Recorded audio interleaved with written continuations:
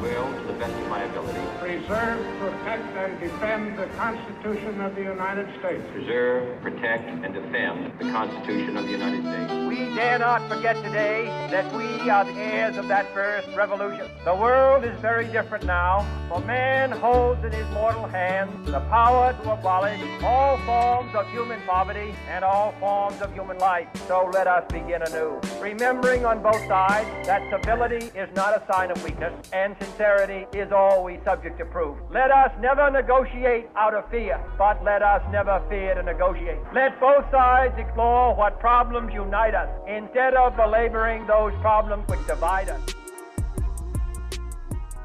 New intro time. Oh, I loved it. That was fantastic. Give me chills. Preserve, protect, And playing on repeat. The sound guy screwed up again. That's me. Aaron, it's been a while since we had that failed live show and gathered at the tavern. So Oh, it was so fantastic that none of you showed up. See, now I'm convinced we don't actually have listeners, and this is just us screaming, talking into the void once a month. it might be, but I figured after our live show, it was time to premiere a new intro, and you just heard it here today. That is our new intro. Let's start off talking about our beer, because we were supposed to record a week ago. There were some family arriving unexpectedly issues, but we were both able to find this beer I recommended, and this is Logarithm Lager, Vienna Lager, 5.9% alcohol by volume, by Rock Brewing Company. Yes. I saw this at fun Wegmans. Experience this was to get. And I thought this was a fun looking beer, so I chose this. So, because it's never simple for me, you even got it from Wegmans, which should have been as easy for me as possible, right? So you sent me, this is the beer for the week, and I was like, okay, perfect. I can see the price tag for Wegmans. I know I can get this at Wegmans. It seems standard enough, no problem. I'm doing an Instacart, throw open the Wegmans app, add it to the list, wham, bam, thank you, ma'am. So I'm putting together my normal shop for the week, get everything on there. I go to look for it. They don't have it. I was like, okay, seasonal specialty, maybe something going on. No problem. I've been down this route before. I just have to pick a beer from the same brewery and then just chat them the second they start and say, hey, swap it out for this. All good. No problem. They don't have Rock Brewing Company anywhere on the Wegmans app. And their search function is awful. Oh, yes. And yes, it you is. you put in like Rock Brewing and it's like, do you want Tide Pods? No, I'm not Gen Z. I'm not going to eat it. I'm much smarter than that. I was like, I just want I was like, okay, I'll try this. I can't put it on there. I can't put anything equivalent. So I'm just going to put everything normally that I put on there. And then once a chat happens, I'll chat them and be like, hey, do you have this in this Wegmans? Because I don't know what Wegmans they're shopping at. That's the other fun thing with where our location is, because there are two Wegmans equidistant from us. And I don't know Instacart Wegmans parameters, but it's just sort of random of which one it'll choose and send the order to. So I'm shooting blind here. And I was like, okay, I'm just going to, wait till the person starts shopping. And then I'll say, hey, here's a picture of the beer. Can you find this? And if you find it, please add it to the order. So, I get the notification, so-and-so is shopping for your order. He sends a very nice message. Hey, I've been working with Instacart for the last 3 years. I know what the hell I'm doing. Whatever you need, I got you. Let's chat. Hope you have a wonderful day. And I was like, hey, okay, we're off on a good start. So I say, hey, just wondering if the Wegmans that you happen to be shopping at has this beer. If they do, please add it to the order. Be a huge help. Thinking, this could be easy. This could be the way. I'm not going to have a good story for Jake not using my magic gas station because the beer fairy hasn't shown up yet. But we're going through Wegmans. We're going through this process. So I get a message back, no problem, man. I'm on it. I'll find it. I'm like, great. He's doing his other shopping, and I got I get a message and he's like, oh man, I'm so sorry, but I can't add it to your order. And I was like, oh, do they not have it? And he goes, no, they got it. They got 2 4-packs left, but the system isn't letting me add it to your order because there's no age saved in here. I've bought beer so many times from Wegmans, and now you decide to lose my credentials or whatever. So I was like, fuck, I'm going to have to go out to Wegmans later today or find a way to take the kids with me. And I'm just like, crap, but we got stuff going on. So I was like, all right, I'm trying to figure out a game plan because this was kind of, because you sent me this the day before we were supposed to meet, before I knew that random family was supposed to show up. So I was like, okay, I have very limited time to figure this out. And then, the order gets delivered, he was fantastic, 5 stars, gave him a tip. And we find out that, now we have, we might have family coming in. We need to get some extra food. So I'm like, all right, I'll put in another order. I'm going to put just a random fucking beer on the list. And then that should trigger all the age consent stuff. And then I can ask this new person for the beer. So we put together another order. I just pick a random beer for my wife and I submit the order. And sure enough, the person who's shopping for us is the guy that sent the order the last time earlier in the day. So I get the same message and I was like, hey, it's me from earlier. And he's immediately like, was everything okay? Did anything go wrong? I was like, what? No, you're fantastic. And he's like, oh, okay. Just making sure. And I was like, no, everything's good. We have family coming in, just need some extra stuff. But I think I fixed the problem. There's a random beer on the list. Do you still think you can find the one? He cuts me off in text and he's like, I got you, bro. I'm going there first. Don't you worry about it. He runs over, he takes like 6 pictures. He's like, he sends me a picture of it on the shelf, a picture of it in the cart, picture of him checking out. He's like, you're getting this beer. We got this worked out. He showed up at the door and he was like, oh, you're the one I've been talking to.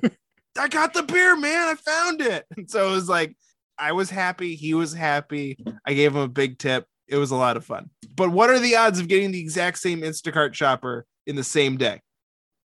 I don't know. So that is the story of how I got the beer. You just walked into the store and picked it up off the shelf. So yeah, you ready to try this? Yeah.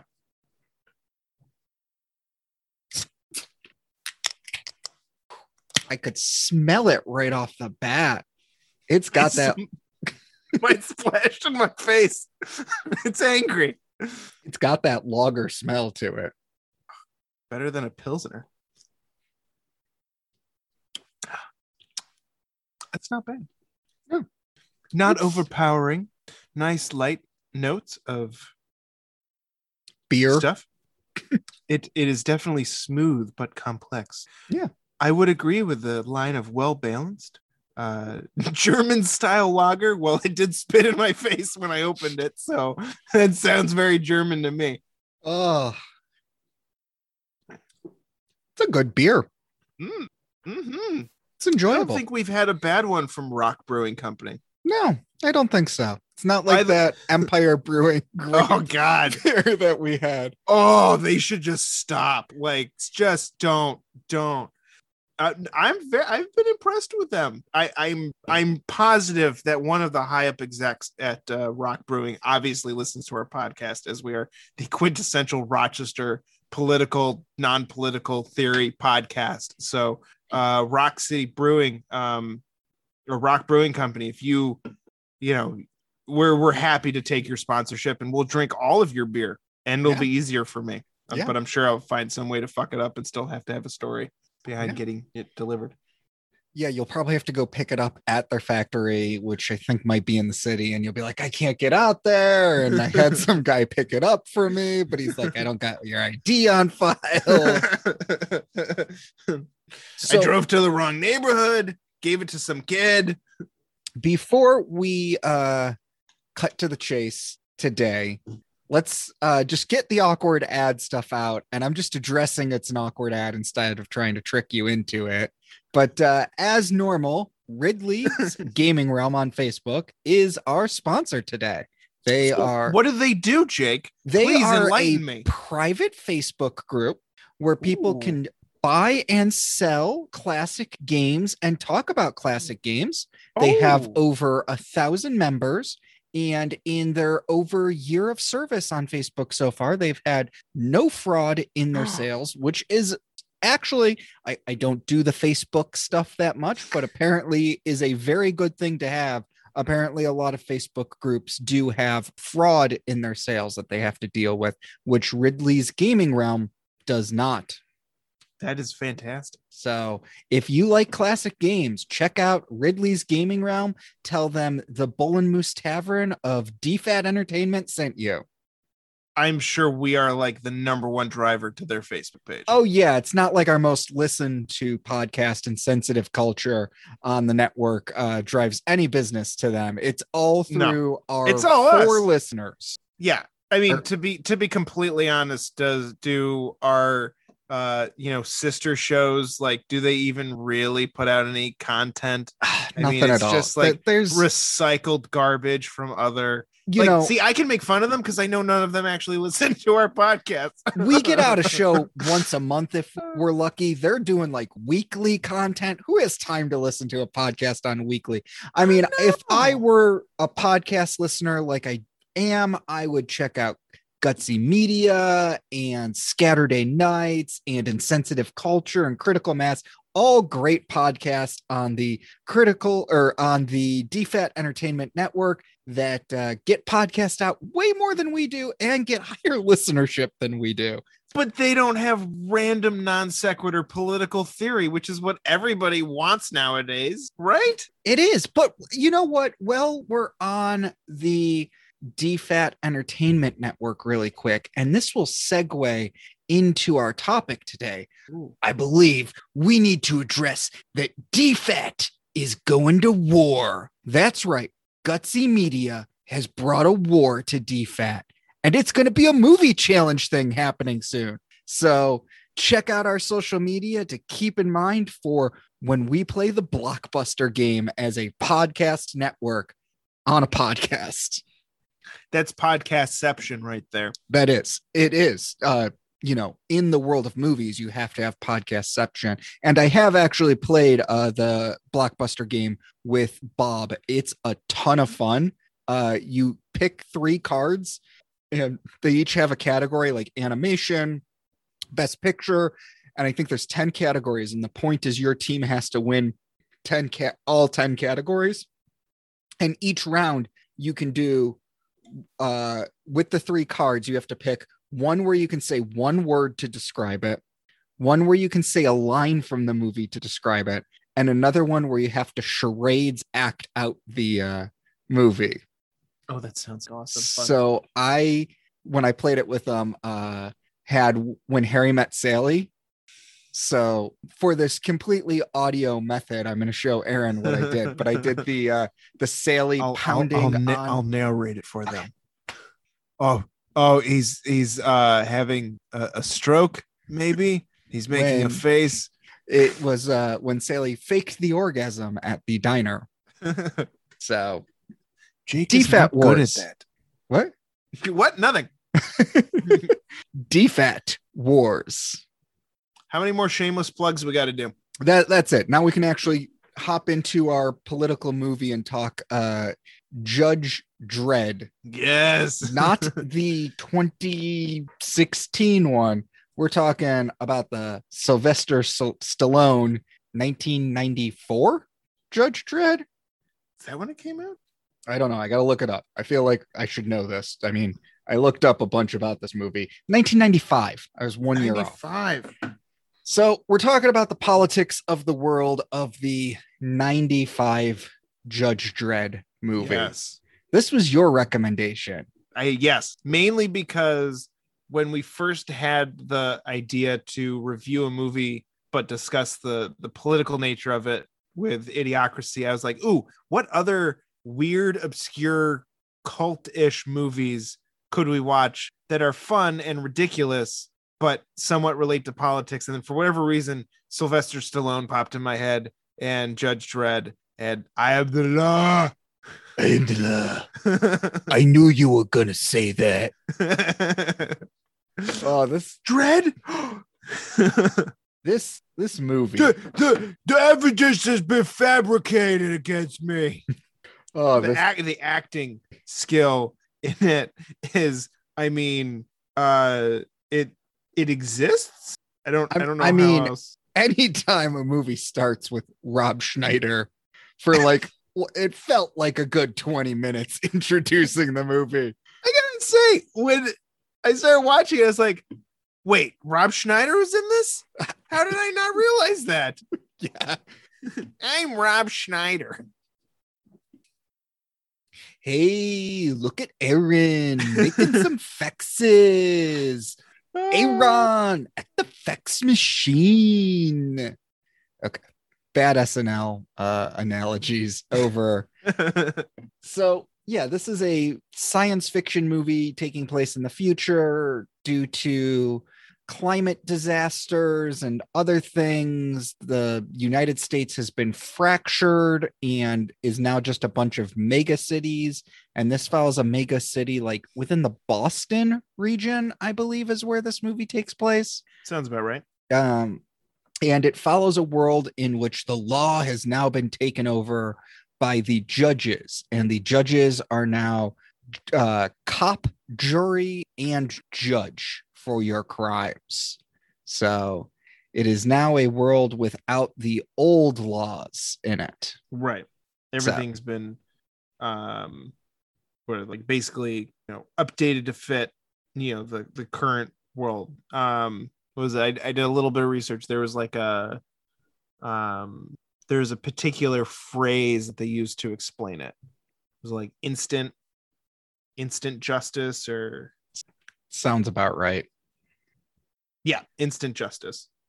So I think one of my favorite scenes to really get the idea of the political scene, especially when it comes to the law, is early in the movie when a super wealthy kid gets caught drunk driving, and Dredd's the one who shows up, and he's trying to be like, do you know who my dad is? Yada yada. And Dredd's like, illegal parking a vehicle, hitting another vehicle, 4 years, and just is going off listing these crimes. And then as he walks away, he's like, third infraction, car destruction. And he's like, no, not the Lamborghini. And Judge Dredd like pulls out his gun and explodes the car.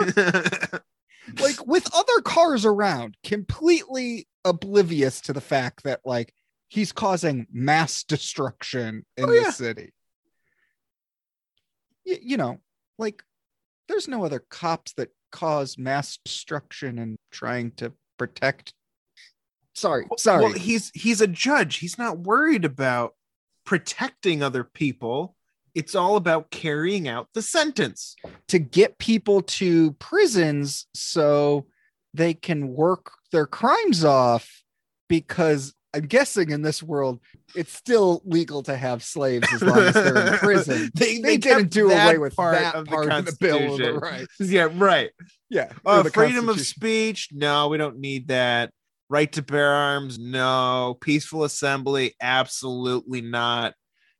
No slavery. I mean, it has this clause in here that even though slavery's been abolished, you can still do it if they're in jail. Oh, yeah. Let's keep that one. Yeah, let's get rid of all the rest. Get rid of all the rest. The rest is garbage. Yeah. I feel like the founding fathers would have approved of this future law, right? This mega city. Yeah. Wait, no, they all wanted everybody to be simple and farmers and, just sort of keep to yourselves. This movie, like the post-apocalyptic world it set up almost didn't make sense, because when they were explaining how many people lived in Mega City and how like the land around Mega City was irradiated and dangerous and all this, and I'm going, unless the dead bodies are getting turned into meat, there is no way that this city is feeding itself. Are we reaching a Soylent Green level thing here where people are totally eating people to survive in this big of a city? I would go with that the majority of people are eating bugs. Ugh. And it's Ugh. like that perfect protein, that's really just like bugs and stuff, but it's like mashed, like it's not Beyond Meat, which is just as gross as eating bugs, in my opinion. But it's like, like, oh, it's a food bar. What's the flavor? Food bar flavor. But like the rich will have their food bars like shaped into meat. That's what I'm guessing. They're definitely not a vegan society. I'll tell you that much. Yeah. Or maybe they're growing. I mean, it's a mega city. Maybe they're growing cows in like an underground like bunker. Maybe adding to the global warming that's causing the mega city. Yeah. They just have a vent, just venting methane gas into the air. Well, Jake, if you feed cows seaweed, they don't fart as much.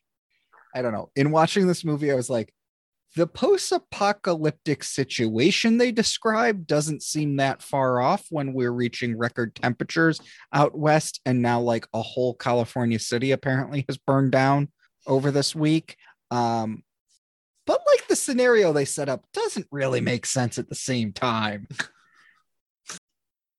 But that doesn't get down to the really weird political system that had been established. Mm-hmm. That it was like, so it's the judges and what is it? The tribunal are like the 5 senior judges that rule over everything. So no more juries. No more governments, really. No. It's the tribunal or whatever they're called. Just enforcing the laws. Yeah. Kind of. Yes. Now, the whole point of the movie was that there's one senior judge who does not agree with the rest of them, and he wants to start killing more people, I believe, or sending more people to prison. The evil guy? Yeah, the evil guy. Not the brother, the right. evil judge. I mean, that shows you how good this movie is. The plot is just super easy to remember. Right. Doesn't one of the older judges also sacrifice himself? Oh, we're going to get to that because okay. I actually have something interesting to say about that. I think it's one of my just popped in my head. One of my favorite lines with the evil judge is when he kills the guy and he goes, one of the fantastic one-liner. Who said politics isn't fun? just it's fantastic. Like that, I feel like sort of epitomizes like I almost feel like the Judge Dredd like political world was written by people who don't understand how politics works, but pay attention to it. So it's like, this is totally feasible, right? Like kind of like someone who's like had like a misdemeanor or something and had to go in front of a judge and like maybe for like having like an ounce of like marijuana and got like kind of a slap on the wrist because their dad was rich, but they were totally like pissed off about it. Like, no, this could totally happen, man. Like judges, they just have so much power and control, and society collapse. They just take over, man. Cause like, that's just what they do. They want to control us. Like, I feel like that's how Judge Dredd came to be. Yeah, no, I feel like that is not far off. I mean, I think it is a criticism of the police state. It'd be interesting to read the comic book that this is actually based on and see how the source material has got to be better than this movie. But to get to the like overall plot, so Judge Dredd is like the most famous judge, and we find out that there's another judge that's in jail because he went rogue and started killing people instead of sending them to prison, and so they caught him and sent him to prison. Someone helps him escape. Turns out it's the evil senior judge. Now Rico, the evil judge, is actually Judge Dredd's brother and best friend when they were at the academy because they're clones of previous judges. And Rico kills someone, and because judges' guns are mapped to DNA, Judge Dredd gets blamed because Rico has the exact same DNA as Judge Dredd, even though they have different facial structures. They're not twins. Right. They're brothers. Wait, twins can't look different? Well, I mean, they can, but they still don't have the same DNA. Even twins that look the same don't have the same. I was told that when Arnold Schwarzenegger and Danny DeVito were twins, it was very plausible that could happen. Yeah, sure. Identical twins. So now Judge Dredd gets sent to prison for killing a reporter who was about to expose the judges, but he didn't kill him. And it's all a plot to convince the real senior judge to leave so the evil senior judge could become the senior judge and become, I don't know, it just gets confusing. And then Rico takes over, and then there's these awkward looking, fastly produced clones that were going to become judges. It's a weird movie. The Clone Wars, man. There's cannibalism. Yeah. I don't know. It's a weird political movie. Well, it's clearly an authoritarian state. Like, yes, democracy is clearly gone. It is clearly an authoritarian state with a strong class structure, with the judges at the top, then some wealthy people. Like, first of all, that reporter never would have gotten nearly as close on reporting as he did. He Right. would have been taken out a long time ago. The fact that like he made it as far as he did was like, this isn't how an authoritarian state works. This guy would have been shut up. Someone's not doing their job or paying attention. Yeah. Like they would have shut him up. Right. Yes. It is, the longer you watch the movie, it is increasingly clear that the person who created the world for the movie has really no idea of how politics. No. None at all. Not at all.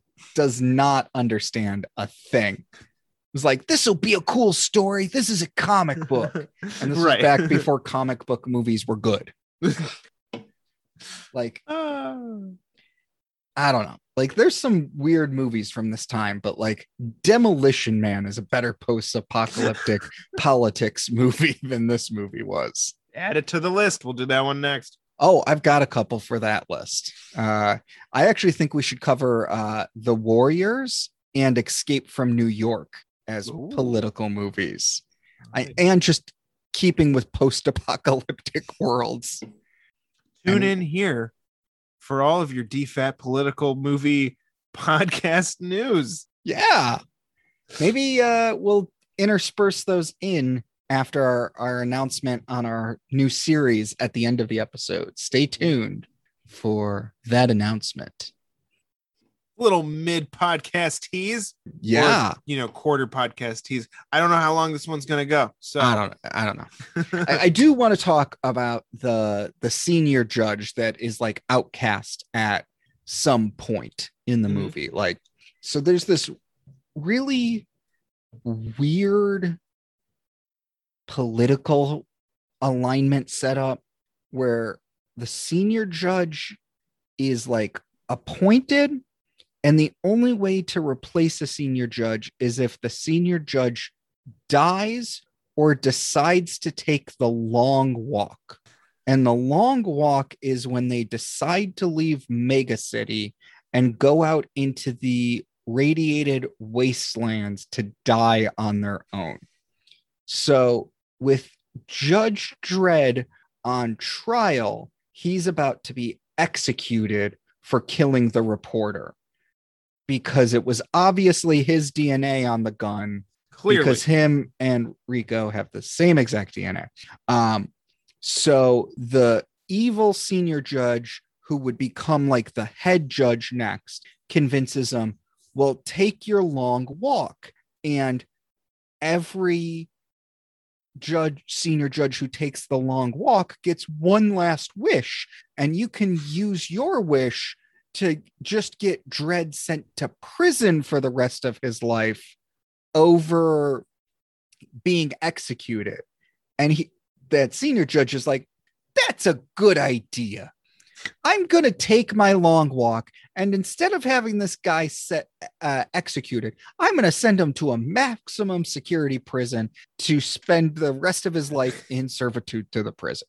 So he takes his long walk. And so Judge Dredd is sent to prison, and he's sent to prison with Rob Schneider's character, who early in the movie, Dredd arrested for breaking parole only 5 hours after he was like released from prison. You know, it's a real prison in, prison out system. Well, you got to feed the system, Jake. You got to feed the system. It's the same people in and out of prison. It's not about rehabilitation at all. This is actually a good like view of the prison system right now. I mean, that part is accurate. That part that they put in is pretty spot on. So while Dredd's plane is flying over the wasteland, I believe marauders in the wasteland know Dredd's in there, so they shoot. Oh no, sorry. The evil judge has his plane shot down in an attempt to kill Dredd before he gets to prison, but survives. Only him and Rob Schneider survived the plane crash, and then they couldn't afford for anybody else to survive the plane crash. Exactly. The producers, I mean, let's be honest. They're kidnapped by cannibalistic marauders who want to eat them but know who Dredd is. Then Dredd escapes and fights them off, and then plot twist, the judge who was sent out into the waste shows up and saves Judge Dredd and Rob Schneider at the very last moment, but in saving them he dies. Oh, epic. But they're in some ancient plot device ancient temple, and the dying image is of Lady Liberty with her eye blindfolded. And we find out that back in his day, Justice was blind, and he's not sure that they made the right choice with the judge system. Death. So, really silly plot line, but it did make me think. That whole Justice is blind thing and watching Dredd made me think, what if we started blindfolding judges so they couldn't see anything while they were doing cases, and they were truly blind judges? And if you wanted to show evidence, you cleared the courtroom so they couldn't see who they were ruling against. They didn't get any view into the person. You could show them the evidence, hey, here's the weapon, blah, blah, blah, blah, blah. Can't see it. It's all voices. Blind justice. I would take it a step further beyond the judge. I would do it for the jury as well. I was thinking that. Basically, I've always found the fact that courtrooms can be open, or you can have people there and stuff, always a little weird. You shouldn't be able to have an audience or fan club behind you. Yeah. I don't how is that helping the justice process at all? Because the whole legal system is supposed to be about facts and nothing else. It's not. Now it's about, what facts can I get in and what facts can I get excluded. It should be about finding truth and not about playing games, but that's the system we have. That person has scary tattoos, so it must be them. That's why I was thinking the blind justice thing. It removes a certain level of bias from. I fully agree. So I put a wall around the jury. They can only hear what's going. Or how about this? Make jury duty easy for all of us, and just why do we have to be in the building? Just zoom it. Zoom juries. Yeah, why not? Zoom it, block out my face. Juror 11, I don't think you're paying attention. No, I heard everything. What did the lawyer just say? Something knife, I think. Or what you'll get is juror number 8. Juror number 8, your camera's not. Juror number 8, your camera. Will someone tell Jeffrey Toobin to put his dick back in his pants? Juror number 8, your camera is still. Jesus, he got fired and rehired. I know, but he still takes his dick out on Zoom calls. Motherfucker. No, you know what? Just kick him from the meeting. You know what would be even better? The judge. All right, everyone. Can I please ask you to mute again? If you're not currently presenting evidence, please mute. You're gonna have to look at the cat filter. What? Did you see that video? The cat filter. He's like, I don't know how I did this, Judge. My favorite line, Judge. I'm sorry, but I'm not actually a cat. No shit, sir. No, like that's your defense lawyer. Like that public defender shows up on your Zoom legal thing and is a cat filter, and it's like, Judge, I don't know what's going on, but I'm not actually a cat. You're fucked. You're going to jail. You're not winning this right now. I do have to say that both of the movies we've picked so far have had a very negative view of the justice system. Judge Dredd in the authoritarian view of it, and Idiocracy in the absolute stupidity of their justice system. So we're batting 1,000 right now. Yeah, we apparently don't like justice in our movies. Or we find the movies with the flawed justice system so that we can discuss and in turn bridge the divide and form a better justice system. Oh, yes. To benefit all mankind. I mean, that's where we came up with blind judges right now.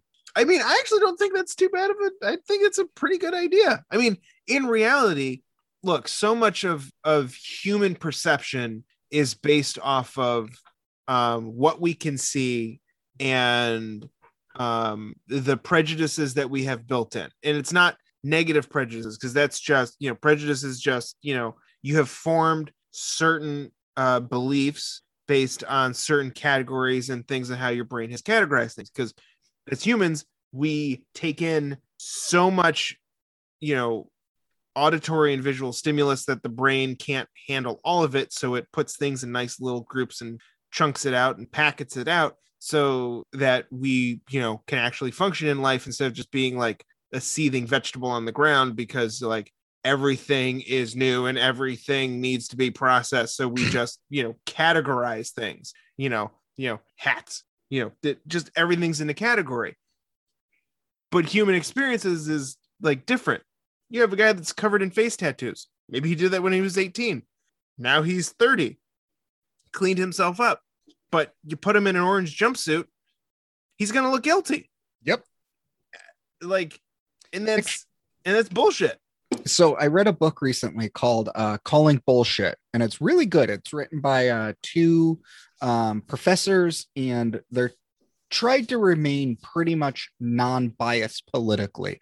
But they were trying to point out how to call bullshit in the modern world when we're inundated with so much news and all this. And one of the things they brought up was someone created an algorithm that they said could predict if someone was going to be a criminal by looking at a picture of their face.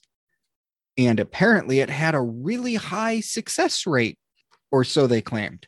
Well, it turned out into the algorithm, they had to feed data of who was and wasn't a criminal. Well, for every single criminal, they picked their mugshot in which they were not smiling.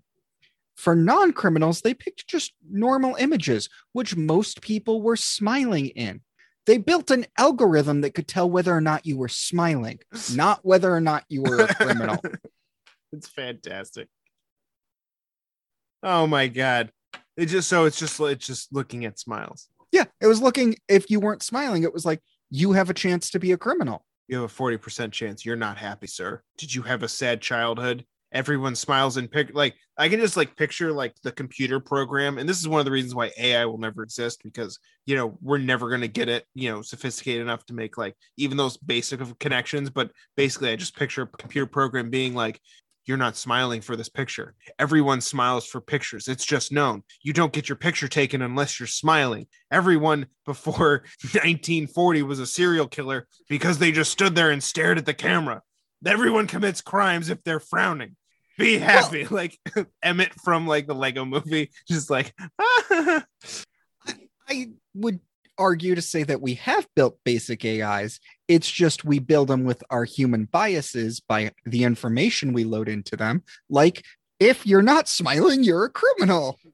It's like they tried a sentencing algorithm. Oh yes, a number of years ago. Yeah, and it was like basically it took into account like the crime, the previous crimes, and then just like basic demographic information about you to like check your whatever that term is, the chance that you're going to commit another crime after being released. Recidivism rate? I believe so. Okay, might have gotten that word right. That would be impressive. One of our 3 listeners can, correct me if I got it wrong or praise me for getting it right. But none of you fuckers ever actually interact with us because it's probably just Jake's dad listening to us on repeat. So it seems like it's 3 people. Hi, Jake's dad. But this algorithm was created and it was like supposed to be super accurate. It's going to come up with sentencing guidelines. And once again, people don't think when they build these fucking things, and just like it's going to detect if you're a criminal, smiling versus not smiling.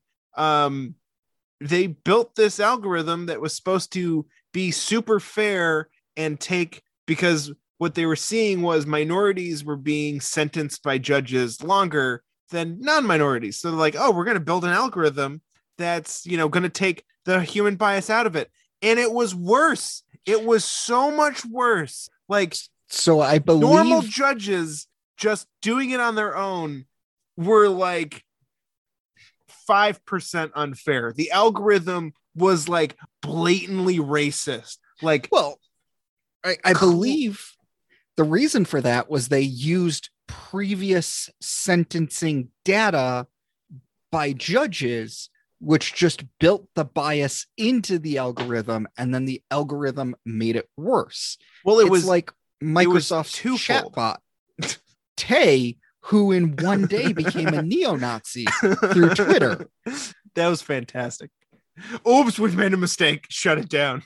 Heil Hitler. Oh, well, because it was twofold. Because they used previous sentencing data, but then they locked the sentencing data to a geographical area. So basically, the algorithm basically went, okay, well, high crime, these 4 people live in this neighborhood and they were sentenced to X. Therefore, anybody that comes from this neighborhood should get sentenced to X. And it just completely skewed everything to basically, oh, you're a minority. And like, because that's the thing. You look at historical data, we're getting better, but, you go back, in a period of time, things were always worse. We started there. We're going over there. We're trending in the right direction, but it takes time. So they took data from periods that weren't great and they fed it in. Yeah. You throw a couple of, rich kids that got a slap on the wrist for a crime. And then you say, oh, that happened in this zip code. And then, you had some racist judge that is like, nope, you missed the trash can when you threw out, that water bottle. That's your 3rd strike. You're going to jail for life. In this minority neighborhood, and the algorithm was like, oh, if you live in the minority neighborhood, you're going to commit a lot of crimes. So we got to lock you up forever. Right. And everybody was like, what? No. So I think what we're getting at is what's probably going to be the downfall of our justice system in modern society is racist robots. Because I'm getting to the point, like, we are just really good at making racist robots. Like, I'm just waiting for Watson to come out and be like, there is only one superior race. Watson comes out. The Jews are responsible for all the pain against robots. Oh, damn it. We made another Nazi robot. No, Watson's like, goes on like they do Watson Jeopardy again. And, like, here's the question. And Watson's going to be like, I have combed through 40 million different pieces of historical text, and I have come to one singular conclusion. The Jews are the ones responsible. God damn it. Why did it happen again? I don't know. Everything's racist. Because we keep plugging it into the internet. The internet is racist. See, this is the problem, because everything's getting automated. So you're going to go to McDonald's and that automated kiosk is going to be racist. Minority's going to walk up to it and it's going to be like, can I interest you in the fried chicken special? What? Bitch, please. Like, I'm going to walk up and it's going to be like, side salad? Are you fucking kidding me? So I'm liking where this podcast is going from Judge Dredd to algorithms and automation. So I've got a couple more for you. One bad example, one good example, and one thing that scares me. Okay. Bad example, facial recognition on phones originally. Oh. You hear the issues around this? No. So the phones were like, they were touting facial recognition's great. It looks at you, it knows your face. All the developers were white. They didn't test off a diverse population. Black people started using facial recognition, and the phone was telling them no face detected. No. Oh, yes, this was a real thing. Oh, you mean all those developers in California that are supposed to be so progressive and inclusive? Yeah. Okay. That's the bad example. I'm not surprised, seeing as just want to give a quick shout out to Apple for always marketing your products as waterproof when they are very clearly not. Thank you for making me spend $1,000 on a brand new phone when you're waterproof to up to 3 meters. Interesting. Yeah. I kind of want to know the story. We have a pool. Yeah. Hanging out on the side of the pool with my 2-year-old. He saw a toy floating by, leaned forward. We had a little quick impromptu swim session. Phone was in my pocket, jumped in, caught him. Everything's good. Phone was in my pocket though, soaking wet. I was maybe in the pool for 30 seconds at the most. Phone wasn't more than a foot in the water. I'm thinking, it's all good. Apple, waterproof up to 3 meters for like an hour. Totally fine. Go to, get out of the pool, get everybody dried off. Phone's wet, dry it off, go to plug it in. It pops up the warning. Hey, we detected moisture in the charging port. We're not going to charge. Totally fine. I got, it was an iPhone XS, wireless charging. I got you. Don't worry about it. Dry it out. The next day, go to, do something on my phone. Go to unlock my phone. Facial recognition doesn't work. What do you mean? No idea. Can't see anything. So I switched to one of the apps with does shit to your face, put like a mask or something on, and it's just bouncing all over the place. So I start troubleshooting my phone. A small amount of water decided to get in and slipped in front of the depth camera. Oh, fun. On the front of the phone. And that was just it. Just like one little micro drop of water got in there. Like you can take pictures with the camera. Works perfectly fine. You don't see anything. It's just the fucking depth sensor. So it completely bricks up the phone because there's no home button anymore. There's no fingerprint scanner. The phone is designed to only work off of facial recognition. And you can't tell the difference because you claimed your product was waterproof. So there you go. All right. The story. So good example. Mm-hmm. I think it was a city in New Jersey. There was one of the cities had a really high crime rate, like ridiculously high. It was like one of the top 50 cities in the US or something for high crime rate. And what the cops had been doing was like on a board, writing a schedule of where the cops were going to go and going to patrol that area. So if like there were 4 robberies on this street the other day, they'd send a cop to that street to patrol just to get a cop presence out there. Well, when the DA came in and saw all this, they're like, well, what if we threw all the crime data into an algorithm? And then the algorithm told us where to put police. And they did that. And they saw crime rates drop because the algorithm could see some sort of pattern that they couldn't see. Right. And said, nope, you go here and patrol. And just the presence of police in that area prevented the crime from happening.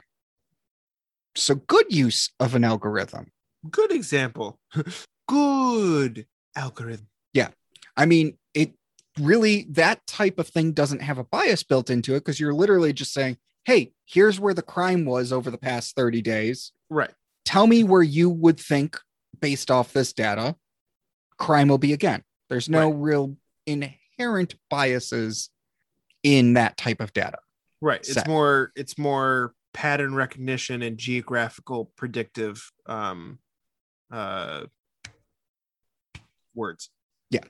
All right. So future scary algorithm spot for me. Gerrymandering. So Okay. we just finished a census. There's all this hubbub around it because we get to gerrymander again after 10 years. And Yeah. you've New seen York loses a congressman. you've seen the gerrymandered districts. Some of them are quite ridiculous. I believe one of them like literally has a street to connect two areas. Yeah, like it looks like you gave a 2-year-old a pencil and said, "Hey, draw a shape on this map." And then it said, "Hey, that's our district." Like, you know, My two of my favorite gerrymandered districts are, I forget what state it's in, but a congressman didn't want to live in his district anymore because he wanted to live in the nicer like neighborhood. So he bought this McMansion on the nice side of town, but to be a congressman, you got to live in your district. So they gerrymandered it. So he had his district, and then they absorbed, they like, it wasn't as obvious as just like a street, but they took up like 1 or 2 neighborhoods, like connected it in a really narrow like U shape, and then it just hit his house, went around his house, and then that was it. my favorite is Dan Crenshaw's district. If you've ever Ooh, what does seen it, that look like? it's like this U to completely cut out the city because they wouldn't vote for him. Hold on. Let's do, for our viewers, you will not get to see my screen share that I'm doing right now, but Aaron should be able to see my screen now. Yep. Oh dear God. Yeah, look at that thing. It like takes part of the city. Yeah, like just like enough that you cut enough of those Democratic city voters out to get it. So we are clearly on the same page that, I mean, here's the thing. Like, I don't understand. Well, I guess I do. You can't do it by county because it's supposed to be based off of population. Yeah. But I mean, in all honesty, it should just be a grid system. Yeah, I mean To be fair. I mean, yes, you're gonna, if you do a grid, I mean, you can cut cities in half and all of that, but you have that now already, with different things. Zip codes can cut through a town. I don't know. I mean, I see the arguments on both sides. You want like people together, but it should be geographically like people, not, like that looked like a shrimp that had been, expertly gutted and left the antennas on there. Well, so on the same point of gerrymandering, so there's now a bunch of people that are like, well, we should create bipartisan groups that do the gerrymandering. So no political party gets to do the gerrymandering. A bipartisan group gets to redesign the districts. And you know how well bipartisanship works now. We would never get new districts. So you'd either never get new districts because, political discord is broken, or the uniparty, where they're pretending to be against each other just so they can, they fuck all of us over. Like, oh, look at them. They're fighting again. More caviar. Oh, yes, absolutely. Oh, Nancy you mean Pelosi Mrs. and your Nancy 4,000 ice cream. We had no idea the eviction moratorium was going to expire, and only Biden can save us. President Biden. The Supreme Court's ruled only Congress can save us. Well, we didn't know it was our job to do something about that. You're telling me 30% of Americans are about to be evicted, and I had no idea as Speaker of the House that this was a thing? Yeah, tell me you're completely privileged and out of touch with the working class without telling me you're that way. Oh, it's just the picture of her in her fridge. Yeah. That's all you need to know that. Doesn't she have 2 fridges? That ice cream apparently was like $7 a pint, and her fridge was filled with it. Yeah. Well, first off, seen that picture, right? Yeah. I believe it's a Sub-Zero fridge. Like those start at like $8,000. Yeah. And you get 2 of them. Or you mean Dianne Feinstein, who has like a multi-million-dollar mansion she just put up for sale, and apparently has had Chuck Schumer talk to her multiple times about stepping down because she's forgetting things. And the only reason he's had to talk to her multiple times is because she's forgetting that they're having the conversation about her stepping down. So Or he has to do it again. I mean, or, you have Mitch McConnell, who's, using his wealth to build, a second Death Star after, his son blew up the first one. But, It was not my son. It was my apprentice. Yes, Lord Paul Ryan, fulfill your destiny. We have fun. We have fun here on the Bull and Moose Tavern. All right. Mainly because we start every episode by drinking. Yeah, and then don't stay on topic at all. If you remember, listeners, this is a Judge Dredd political movie review that we're talking about algorithms right now. Yes. All right. So, well, back to gerrymandering. What scares me is if there's been some calls to have algorithms do the gerrymandering. And what data set are we going to load into this algorithm to do the gerrymandering? Are we going to upload the past 100 years of gerrymandering? Because that will just create an algorithm that will find ways to make the districts even more nonsensical. Like, you got to remember, every algorithm today has a human inputting data into it. So that's something that scares me. Well, I guess the question is what is the ultimate goal of the algorithm of the program, right? Because in this case, it would be to make fair districts, which isn't a thing. Like, and see, that's where I see like why these things fail. Because one, people are stupid and they come up with stupid ideas like, we just want this to be fair.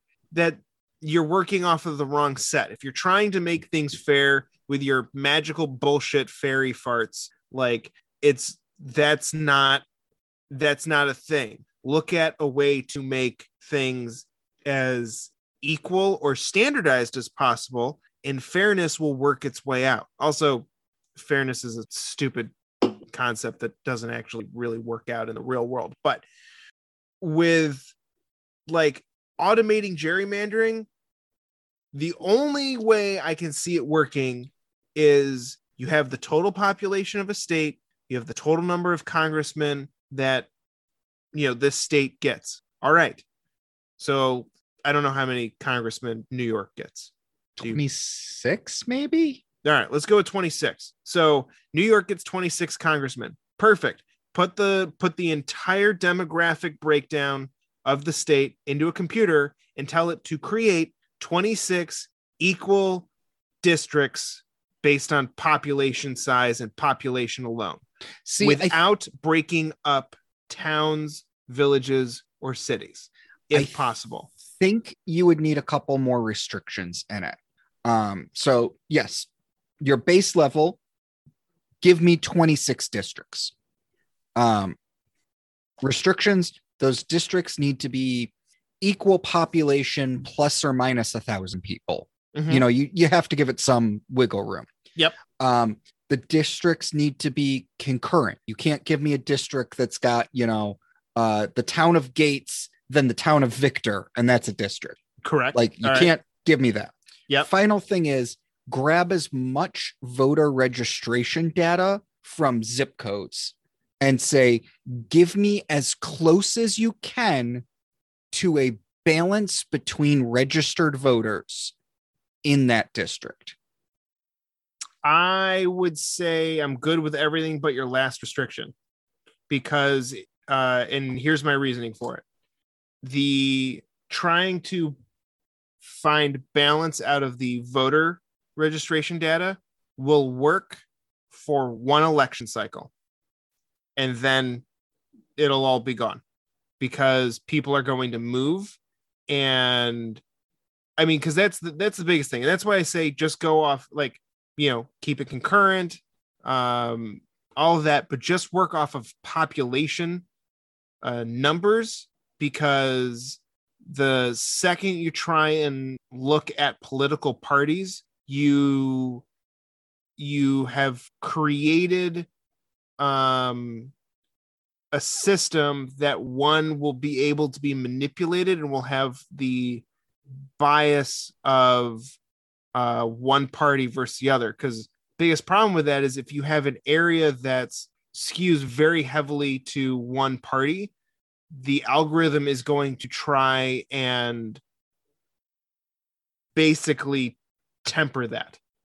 But if we earlier on were talking about the fact that things are becoming more polarized by trying to create balanced political party districts, I don't think the number of people that would move within a 10-year span, because gerrymandering happens every 10 years, would be enough to drive vast changes every House election.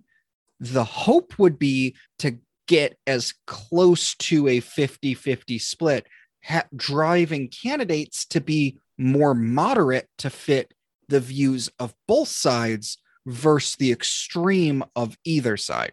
Yeah, by forcing two different people into one bucket, you are literally going to force them both to run to the extremes. You will create a shouting match. I don't think that would happen.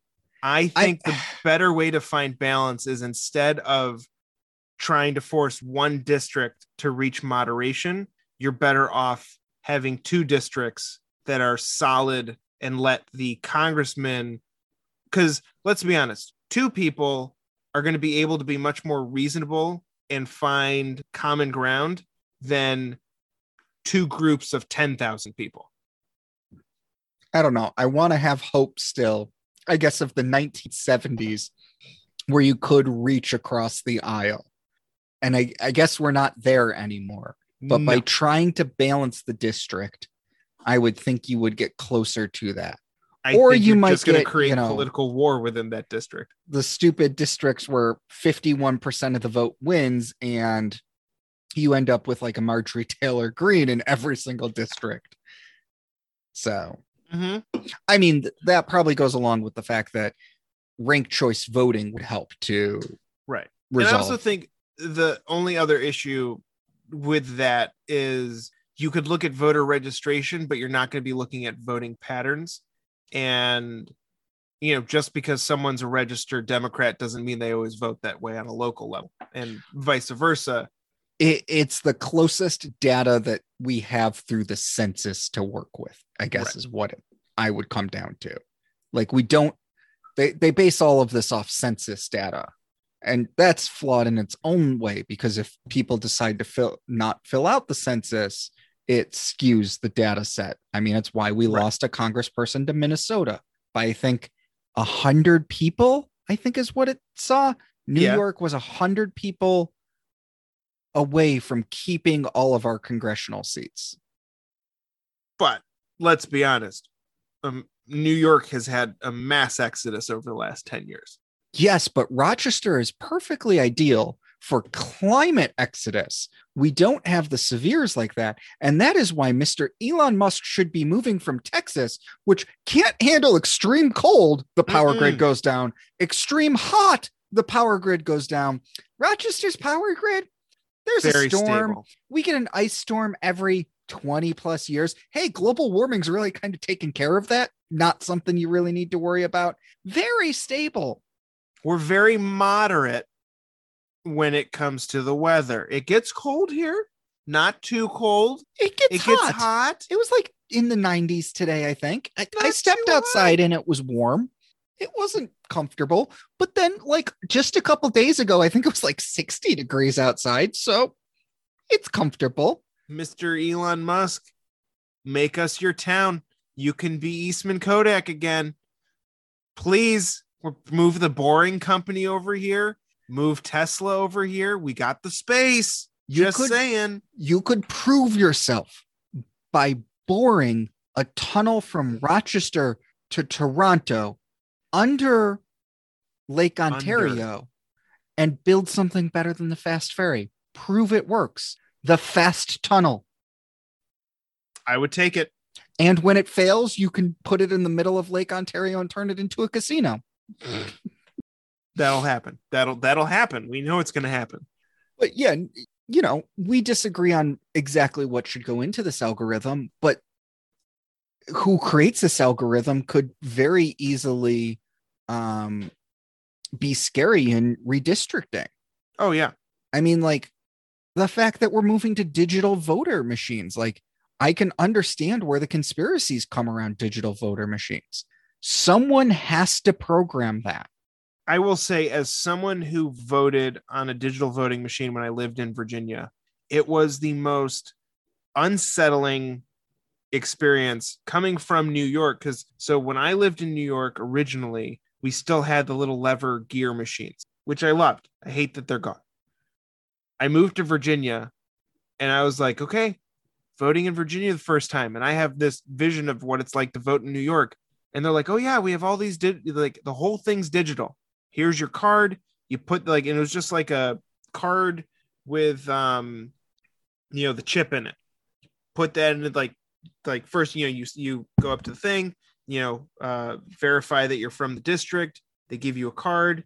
You walk over, put the card in the machine, goes through, different screens, you just hit the names, take out the card. It prints out a receipt. You take that over. Oh, your vote's cast. But the way it was programmed, it was very clear that I don't know if it was fraud or just stupidity in how it was programmed, but like I'm used to New York. You have vertical columns, you have horizontal rows. Vertical columns are what you're currently voting on. Horizontal rows are, the party designation. Okay, that seems logical. So with the voting machine, 100% digital in Virginia, every screen was, current race or, like that position that you're voting on. The candidates, depending on who programmed that one screen, did or did not have party affiliations.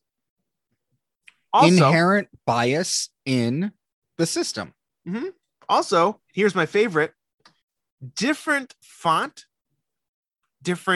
sizes, different placement on the screen of the candidates. There was one position, I forget what it was, but you had candidate A that took up like a third of the screen in large font, and you had candidate B in like 12-point font. I wonder who the majority of people are going to vote for. I had one where 3 candidates were in a line, and the 4th candidate was like slightly askew. And then there was one where it was 3 candidates, 2 were in Times New Roman, and the 3rd one was like Calibri. And it's Comic Sans. No. Look, I like, as someone that's good with computers, I can understand what probably happened. You have a screen, it's pre-programmed. One guy's the incumbent, the other one's not. So you you just take the screen from last election, you delete the guy that's not on there this time, and you put in a new one. But you're computer illiterate, so you can't like drag the box the same size, or you don't know what font was used, and you're just like, fuck it, we got to get Tim on the ballot. But inherent bias, though, like even though we don't have the click machines anymore, at least in New York we have the Scantron, right? There's still a paper trace. Those Scantrons go into a box or something in the machine once you scan them through. Yep. I don't know. They can be verified. And yeah, we've got the Republican, Democrat, working family, conservative, liberal, socialist, communist, authoritarian, the rent is too damn high party. And they each have their little boxes, and across the top, governor, lieutenant governor, state senator.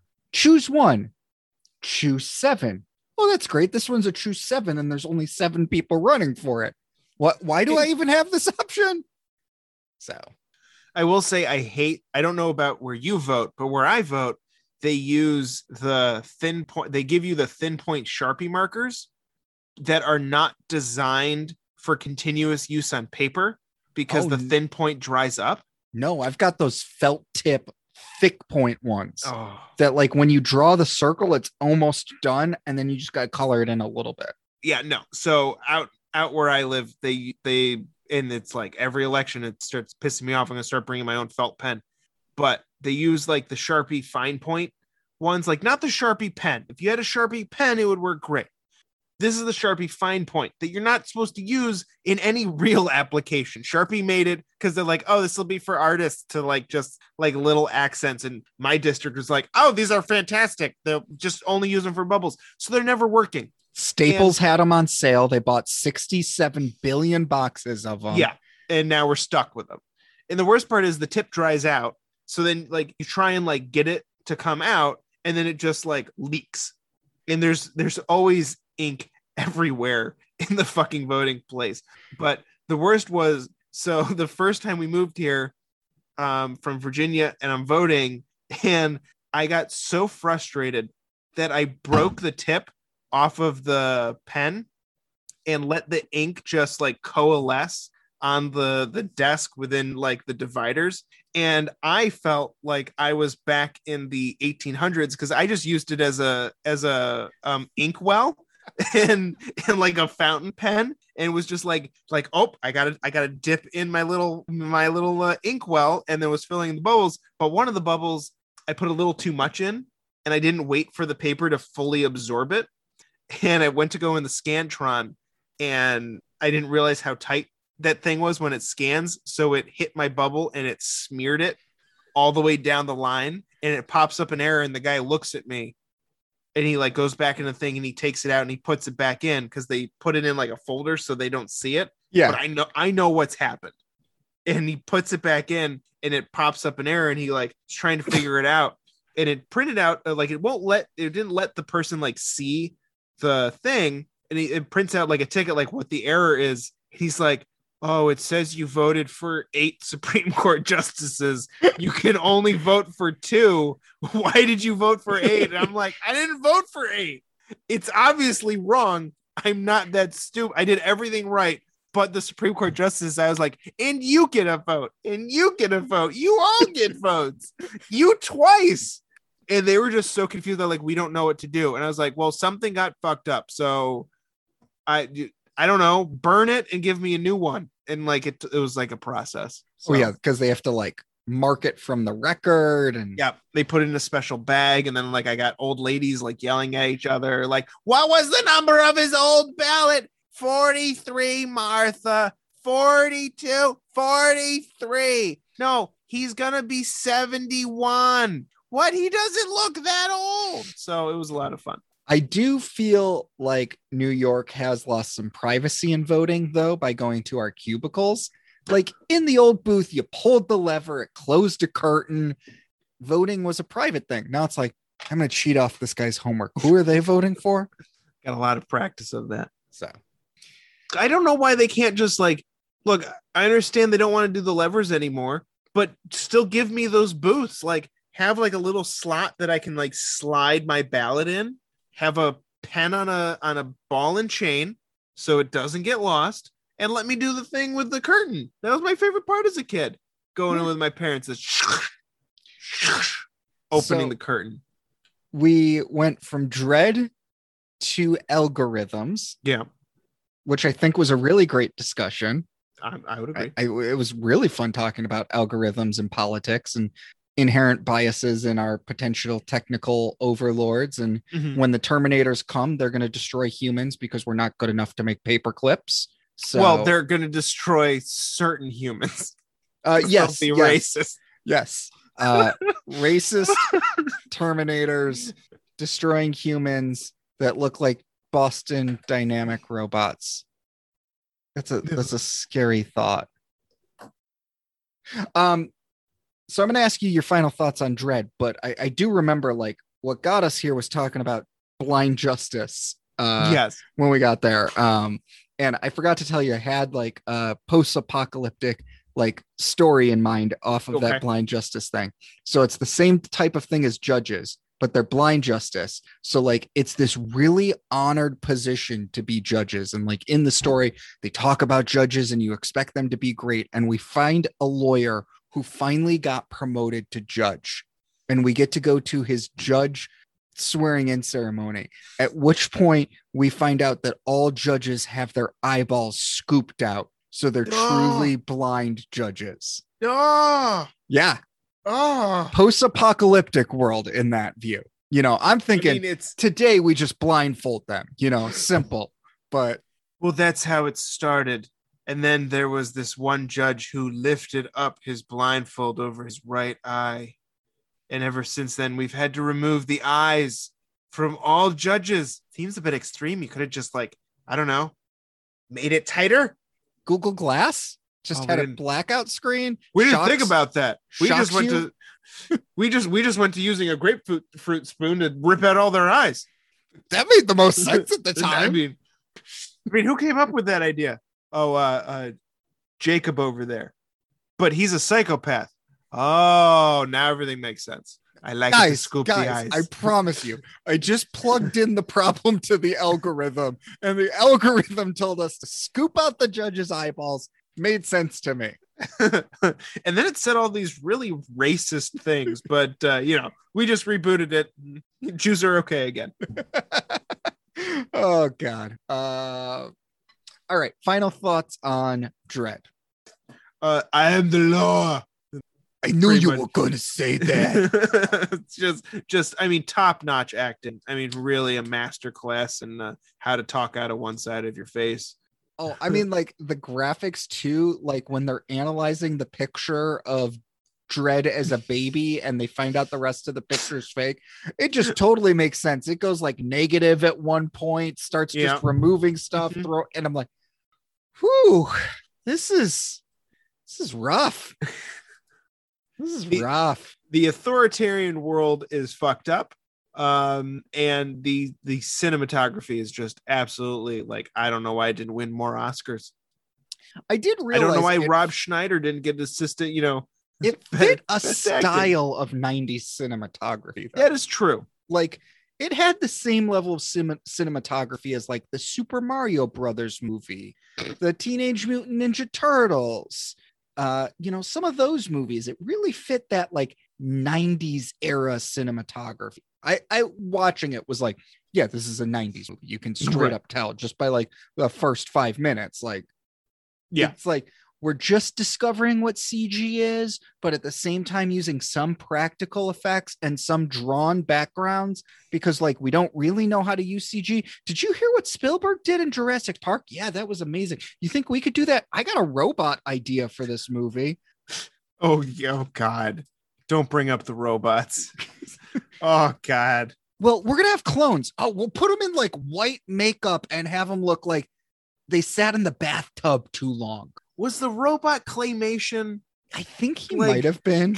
Getting total like claymation stop motion vibes. Yeah, it was like claymation, maybe with a little CGI on top of it. Just to smooth out the edges. Yeah, like that was my like favorite thing from the 90s. Like, we can do this in stop motion, right? Right? No, we know it's not. It's terrible. It's not real. Although I will take bad claymation / stop motion over whatever abomination The Rock was in The Mummy. Like, no, you want bad CG? Go watch the first G.I. Joe movie from like 2008. It has like 1987 CGI in it. And ran out of money in the budget. Yeah, exactly. I mean, didn't have the budget to begin with. We're making a G.I. Joe movie. All right. You have $40. Really? What's our budget? This isn't going to make shit. You have $40. Best of luck. Find some kid in India. I mean, I don't have a ton of final thoughts on Dredd. You know, it was a fun movie for what it was. Is it some great political intrigue movie? No. But with that, I think we're going to continue this politics and movie section because I think we get some great conversations out of it. I said earlier, I want to cover the Warriors in this. I think that would be a fun one. We could even cover some other apocalyptic movies like Death Race, and we could go to like some real classics like Mr. Smith Goes to Washington, or the I'm Just a Bill Schoolhouse Rock skit. But I do want to tease what we're bringing to you. One of my friends, Rich, recommended the Anti-Federalist Papers to me, which is a group of papers written by the people who were against the Federalist Papers and ratifying the Constitution. So I think we're going to take a step back to where we started. We did that mega episode where we covered way too much. So we're going to bring a series to you probably over the next few months, where we're going to cover some of the Federalist Papers, some of the Anti-Federalist Papers, and some of the Constitutional Convention. And in between that, we'll probably intersperse movies. I know we told you that like every other week's going to be a campfire chats about conspiracy, but I think if we bring in more movies, we might be doing Bull Moose every other week again, because the movies require very little research, but are a ton of fun to watch. Yep. Little brain dead there. Allows us to geek out over campy videos and then use the brain to come up with random scenarios like all of Jake's racist robots that are going to take over the world. It's not my racist robots. While gerrymandering us into bad districts. It's not my racist robots. It's like Microsoft's racist robots. Other people are developing. Tay was not my idea. That was just Microsoft's idea and had to be removed from the internet 24 hours later.